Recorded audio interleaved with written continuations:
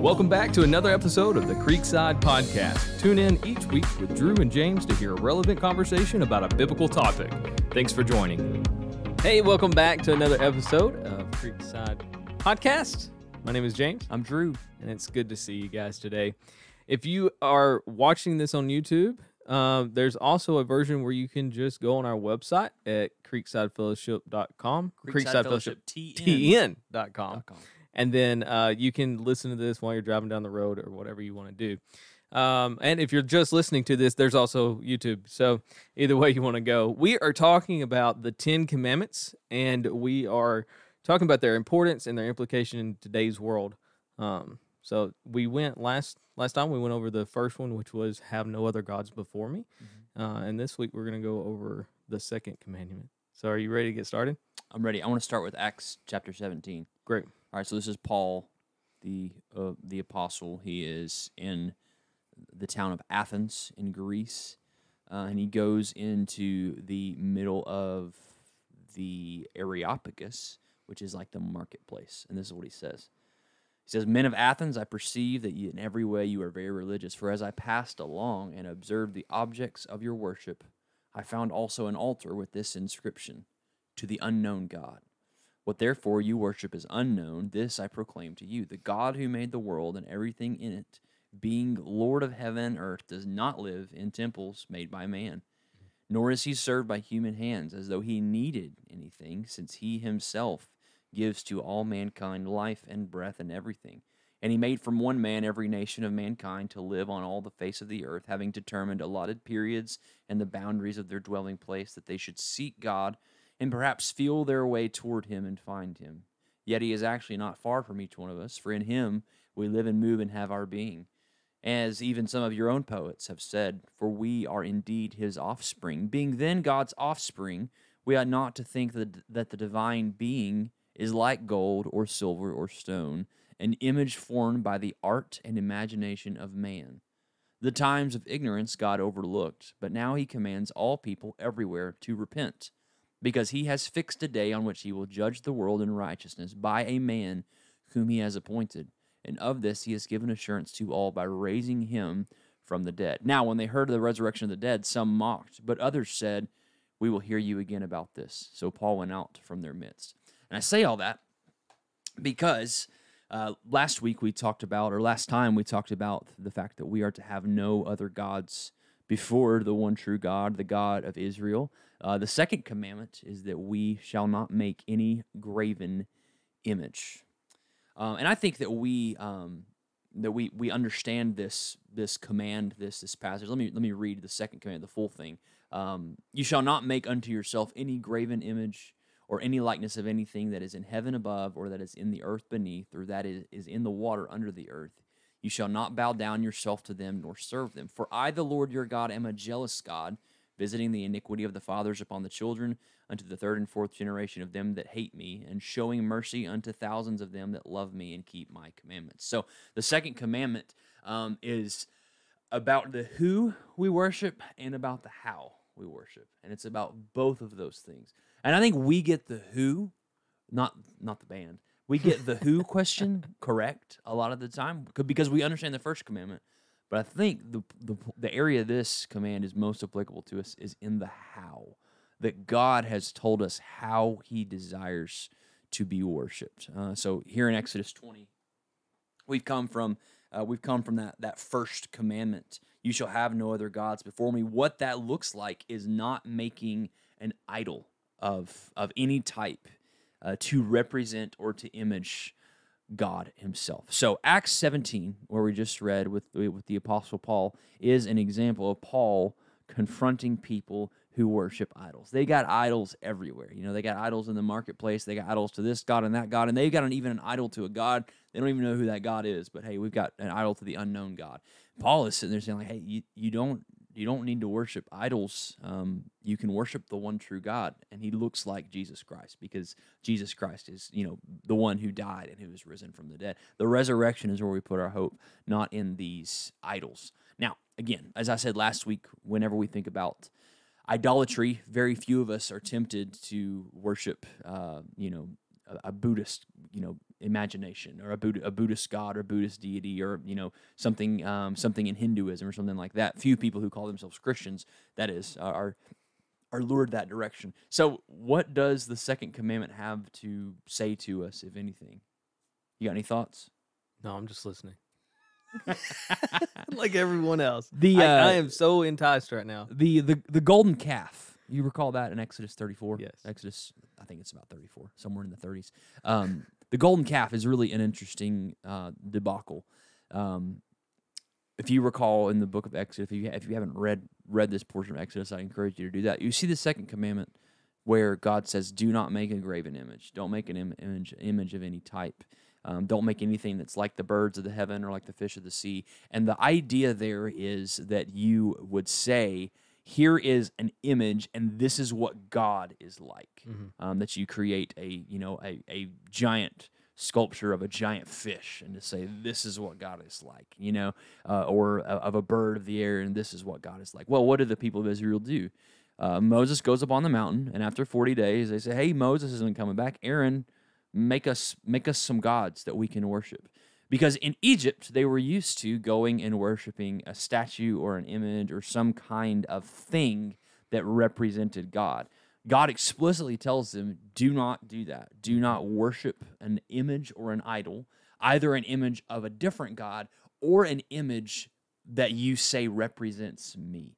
So what do? They go and they create a golden calf. Now, when we think of a golden calf, we might think of like cows and calves are domesticated, what's the word? Livestock. In our culture, we raise cows for milk or for meat or something like that. And in the Old Testament, that would have been the case too. But they also an ox or a calf or a bull was like a symbol of power. And so when they make this golden calf, they're not trying to create an image that is like puny or that is like weak or powerless. They're trying to create something that's big and that's strong. They're trying to create something that demonstrates power, to say, our God is powerful. The God that delivered us from Egypt, he's a powerful being.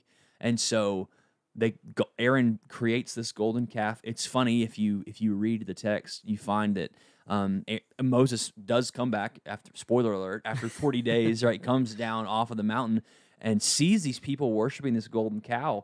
And he says to Aaron, like, what are you doing? Like, why is there? And Aaron says, I just took up all this gold and threw it in the fire, and poof, this calf popped out. It must have been this incredible work of God that this cow kind of showed up. Here's the question. Where did the Israelites get the gold? You ever thought about that? I mean, they're slaves in Egypt, They're poor people. Where do they get the gold? I've always kind of wondered. I didn't know if maybe it was jewelry or I don't know, but they're so, They took it from the Egyptians when they left. They plundered the Egyptians, So they took, and catch this, they took the riches, the wealth that God gave them, the spoils of war that God gave them from Egypt, and they took that and they turned it into a golden calf, and they said, this is God. This is the God who delivered us from out of Egypt. Now, who are they trying to worship? They're not trying to worship Baal. They're not trying to worship Pharaoh or Osiris or one of the Egyptian gods. They're trying to worship God. Mm-hmm. So they've got the who correct, Mm-hmm. What's the problem? They've got the what wrong. Mm-hmm. We don't get to determine how we worship God. God gets to determine how we worship God. That's what we often talk about as the regulative principle, that we are not to worship God in any way that he has not commanded us to worship in his word. So the Bible's very clear we are to worship God and to worship him alone, but that doesn't mean that anything goes. That doesn't mean that, hey, I can just do whatever I want to and say that it is worship of God. He has established times and patterns and places even that he desires for us to worship. You see this in the temple. There are so many things that the people are to do when they come to worship the Lord, when they offer sacrifices, when they bring offerings. You read the book of Leviticus and you read all of these things that people are to do. Now, we exist as New Covenant Christians. We don't live under the old covenant, and so a lot of that ceremonial law has passed away for us. Like that's no longer standing. But the Ten Commandments still stand for us because they're an encapsulation of God's perfect moral law. And the second commandment still stands for us, meaning we don't get to just do whatever we want to do and call it worship. So to give an analogy of sorts, this isn't a perfect analogy, but I think it makes sense. There's all the conversation about the 5 love languages, right? That you've got, physical touch or gift giving or acts of service or whatever it is. And there's all this psychology that, hey, certain people give love in certain ways, like they like to do certain things, and other people like to receive love in certain ways. Like I've got a friend that he's like just a great gift giver. Like he's just so good. Again, he's really good at getting me really funny things that make me laugh, and also really like things that I really do cherish. And so he's just a really excellent gift giver. I know it's me, but thank you. Yeah, that's my unnamed friend. But I'm a horrible gift giver. Like it's always a joke. Like around Christmas time, I'll send out like a group text to my family and say, "Okay, send me the link for what you want on Amazon, and I'll have it delivered to your house," because they wrap it in a box and put put stuffing in it and all that sort of thing. I'm a horrible gift giver, but I have this friend who's a really great gift giver, and I know I always try, and I always do a poor job because I'm not a great gift giver. But I always try to get him something really great. Okay, so like. Take that conversation and apply that to like my wife. It's really important that I do the things that my wife desires for me to do so that she would know that I love her, and I think there's some wisdom in that, if I'm doing I'm buying my wife all of these expensive things, but she really wants like to go on a date, right? I'm speaking the wrong kind of language to her. Okay. We get that. We understand that, and we'd say that's a good idea. Men generally, you should do what your wife wants to do from time to time, so that she knows that you love her. You should tell her that she's beautiful. You should encourage her with affirming words. You should buy her things. You should do acts of service for her, all that kind of stuff. But when it comes to God, we think that, hey, God should just be pleased with whatever I want to bring to him, whatever it is that I want to do. And I hear this a lot, and this is the episode that's going to make everybody mad. Hey, I worship God, out in the woods. I don't need to come to church on Sunday because God is everywhere. And so I can go on a hike, and I can be out in the woods, and I can be just as close to God there as I would be in the church. Now, I love the woods. I love to be outside. I love to be in nature. God has revealed himself to us in nature. Mm-hmm. And sometimes there have been times where I have been in the woods on a Sunday and I have not been able to get to church. I've been backpacking. I've been like out in the middle of nowhere and there's not a church around anywhere. And so like that's part of it. But if every week you say, "Hey, I don't need to be with the church. I can just go out in the woods," or "I feel God on the golf course." If you say that, hang on a second. If you say that, not only are you guilty of the second commandment, you're also a liar, all right? Because God is often not honored on the golf course, especially when I'm the one swinging the golf club, all right? I'm horrible at golf. If you like golf, that's fine. But, it's a really prominent thing that people say, "Oh, hey, Sunday's my golf day, so I'm going to go and golf," all right?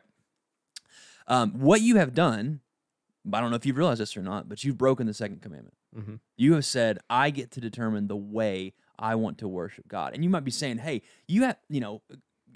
I didn't make an image, I didn't make an idol, and so I'm okay. Like I didn't make an idol of something." Well, that's true. You haven't made an idol of something, but you've determined that you can worship God in the way that you desire to worship and not in the way that he commands that you be worshiped, right? So Hebrews 10:24-25 says, "Do not forsake the assembling of yourselves together, as is the habit of some, but all the more encourage one another as you see the day drawing near." There's a very clear text in the Bible that says, be with the people of God when they assemble together. And regularly, that's on the Lord's Day, on Sunday morning. You should be there to worship God. And it's not just that, "Hey, I was sick, and so I had to stay home from church," or, "Hey, I was traveling, and I wasn't able to make it to church," or some kind of excuse like that. And there might be good and reasonable excuses why you can't be. "I had to work this particular Sunday, provide for my family." There might be good reasons why you shouldn't be at church on a Sunday. Being in the woods and saying you're worshiping outside isn't one of them. Mm-hmm. Why? Because you are trying to worship God in a way that he hasn't commanded to be worshiped. Now, that being said, On Saturdays, a lot of the time, I'll go outside and I'll go in the woods. My wife and I went on a hike very recently. Is that worshiping God? Yeah, yes, there's a sense in which it is. In the fact that we say that all of life is worship. And I have a good friend of mine who's a local pastor, and he asked the question, can't I change the diaper to the glory of God? Like, isn't that an act of worship when I care for a baby, and I change their diaper? And I think all of us would say yes. Right. There's a sense in which that is. But I don't think we should have diaper changing, on a Sunday morning, like as a part of our worship. So we get there's some distinction that's there. Changes worship leading to a whole new level. That's right. Yeah. There's some distinction that we want to be clear about. But God has said some things that are specifically to be done in the worship of Himself that we are to do.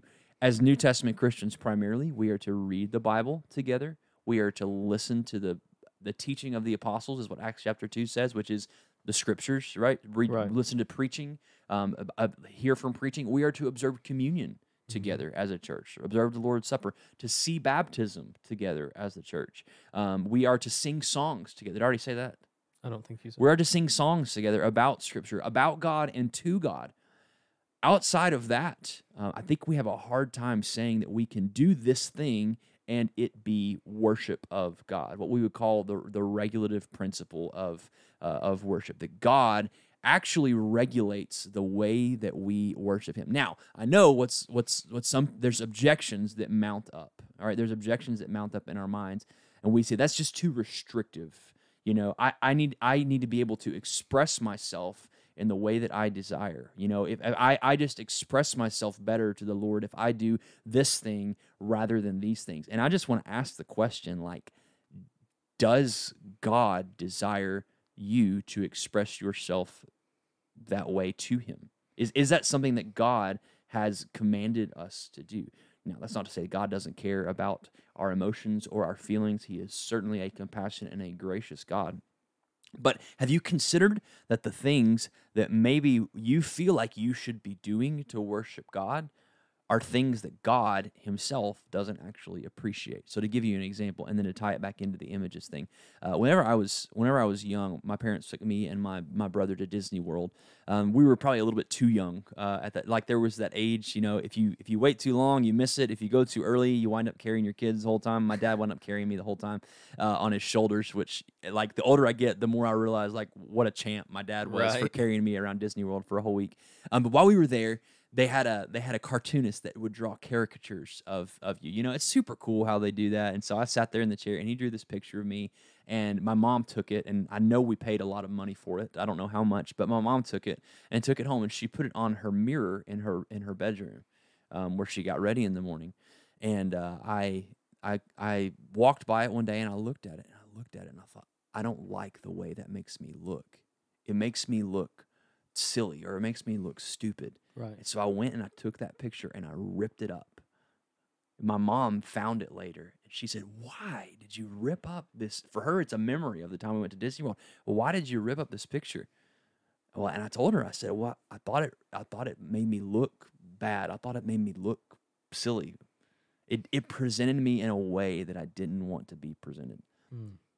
Maybe we should consider that the ways we try to represent God are not always ways that He desires to be represented, specifically in terms of images or idols or pictures. So the Heidelberg Catechism here, again, I think is helpful to us.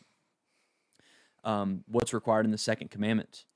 That we may not make an image of God, nor worship Him in any other way than He has commanded in His Word. And so what we're not to depict God. We're not to draw a picture and to say this is what God looks like, because we're doing what Paul said in Acts 17 we're not to do, that we create an image of what God looks like. And so I know it's really, and this always applies to pictures of Jesus. People say, "Hey, should we draw a picture of Jesus?" I want to be very clear. You should not use a picture of Jesus in worship. Like, you should not have a picture of Jesus projected onto the screen. Or I know often we have that picture of Jesus, he's got the white thing over his head. It looks like a shepherd hung in the halls of our churches. I just don't think that's a particularly wise thing to do, because I could bet you money, and I bet I would be able to cash out when we got to heaven that that's not what Jesus looked like. Like whatever it is that Right. the artist has conceived Jesus to look like is an artist's conception and not actually what Jesus looks like. Yeah. Okay, so let me just take us back to Acts 17 again and read that part again where Paul talks about worshiping the one true God. Acts 17. Being then God's offspring, this is chapter 17, verse 29. Being then God's offspring, we ought not to think that the divine being is like gold or silver or stone, an image formed by the art and imagination of man. The art and imagination of man is what the text says. So we just need to be really careful in how we think about these things. I think we're all in agreement with the first commandment that yes, we should only worship the one God. And then we come to the second commandment, we say, yes, we shouldn't make an idol. But then when it comes to not just the who we're worshiping, but the how we're worshiping, there's often a whole lot of consternation and a lot of, no, I can do this. I can do what I think I need to do to worship God.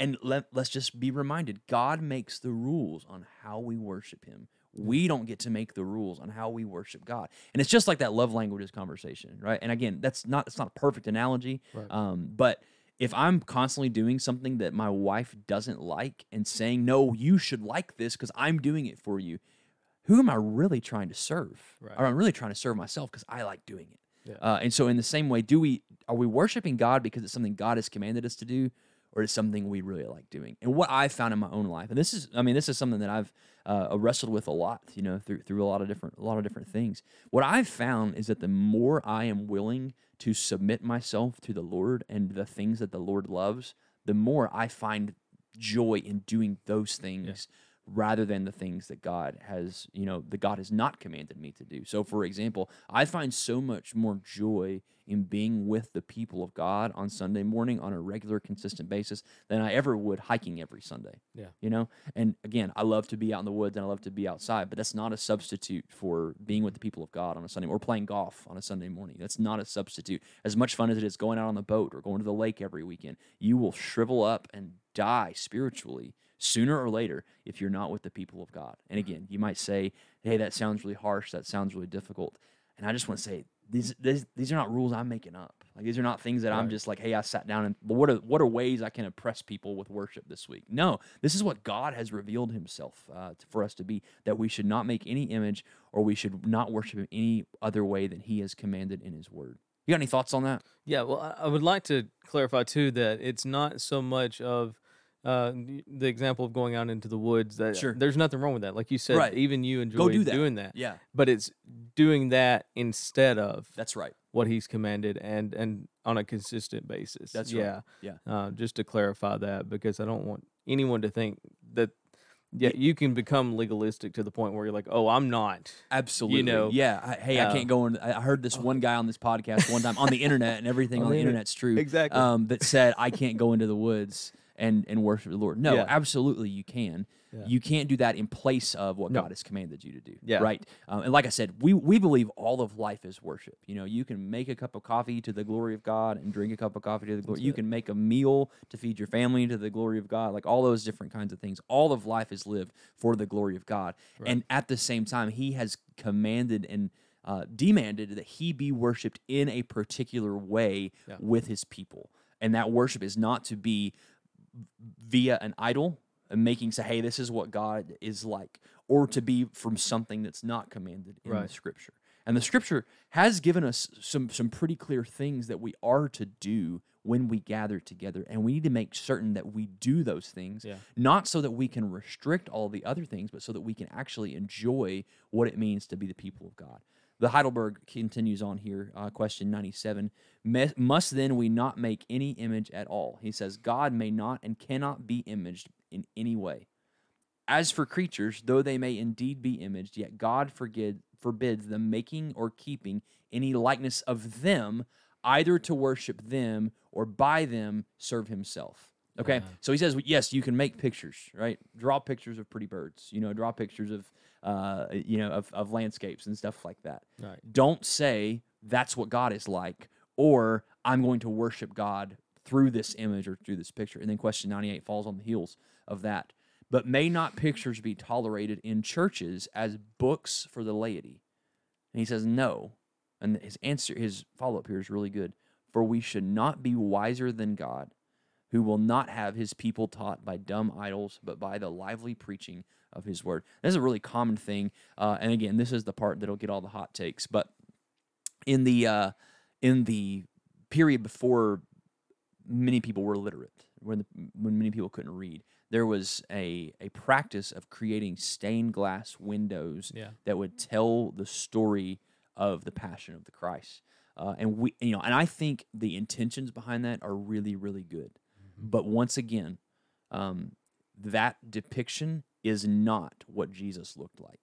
It's someone's conception, or maybe a group of people's conception of what Jesus looked like. Okay, when Jesus tells the disciples to go and make disciples of all nations, what does he tell them to do? He does not say to draw pictures. He does not say to paint paintings. He says to preach the word, to make disciples by teaching them to observe all that I have commanded you, baptizing them in the name of the Father and the Son and the Holy Spirit. If Jesus wanted us to know what he looked like, and if knowing what Jesus looked like was essential for the conversion of the lost, he would have stayed rather than ascending into heaven. And I just think that's a really important thing for us to consider and to understand. And it's not to throw shade on people who might disagree with me on this, but just to be clear that we need to think about what it means to worship God and make sure we worship God in the right kind of way, and not in a way that he doesn't desire, not in a way that isn't pleasing to him. We know that if you read the prophets, you can read about how the people sing the right songs and they offer the right sacrifices, and God stops up his ears because he doesn't want to hear it. They're worshiping in the right way, but they're worshiping with the wrong kind of heart. And so even worship that looks correct, if it's offered in the wrong kind of way, is not pleasing to the Lord. We want to offer worship that's pleasing to the Lord. Now, again, what we should do here is not to say, man, this is oppressive. How could God say something like that? No, these are commands to be received because God has our best interests in mind. And our best interest is the true worship of him. And I think this is interesting. This is one of the commands that you see broken immediately after the Mount Sinai scenario, and it's not just that they were worshiping Baal through this image. They were trying to worship God through this particular image, and in doing so, broke the commandments that God had given them. So something to be mindful of. And again, just as I've broken the first commandment, I've broken the second commandment. And even though I haven't bowed down to an image, or I haven't drawn a picture of Jesus and said, this is what Jesus looks like, you should bow down and worship him, I've broken this commandment because so often I haven't worshipped with the right kind of heart. I've worshipped with, in a spirit of selfishness or spirit of self-interest, rather than doing what I'm doing for the sake of the Lord and for his glory. Absolutely. You got any closing thoughts on that? Yeah, no, I think you did a really good job explaining every bit of that. Well, I don't know about that. Very thorough. No, that's wonderful.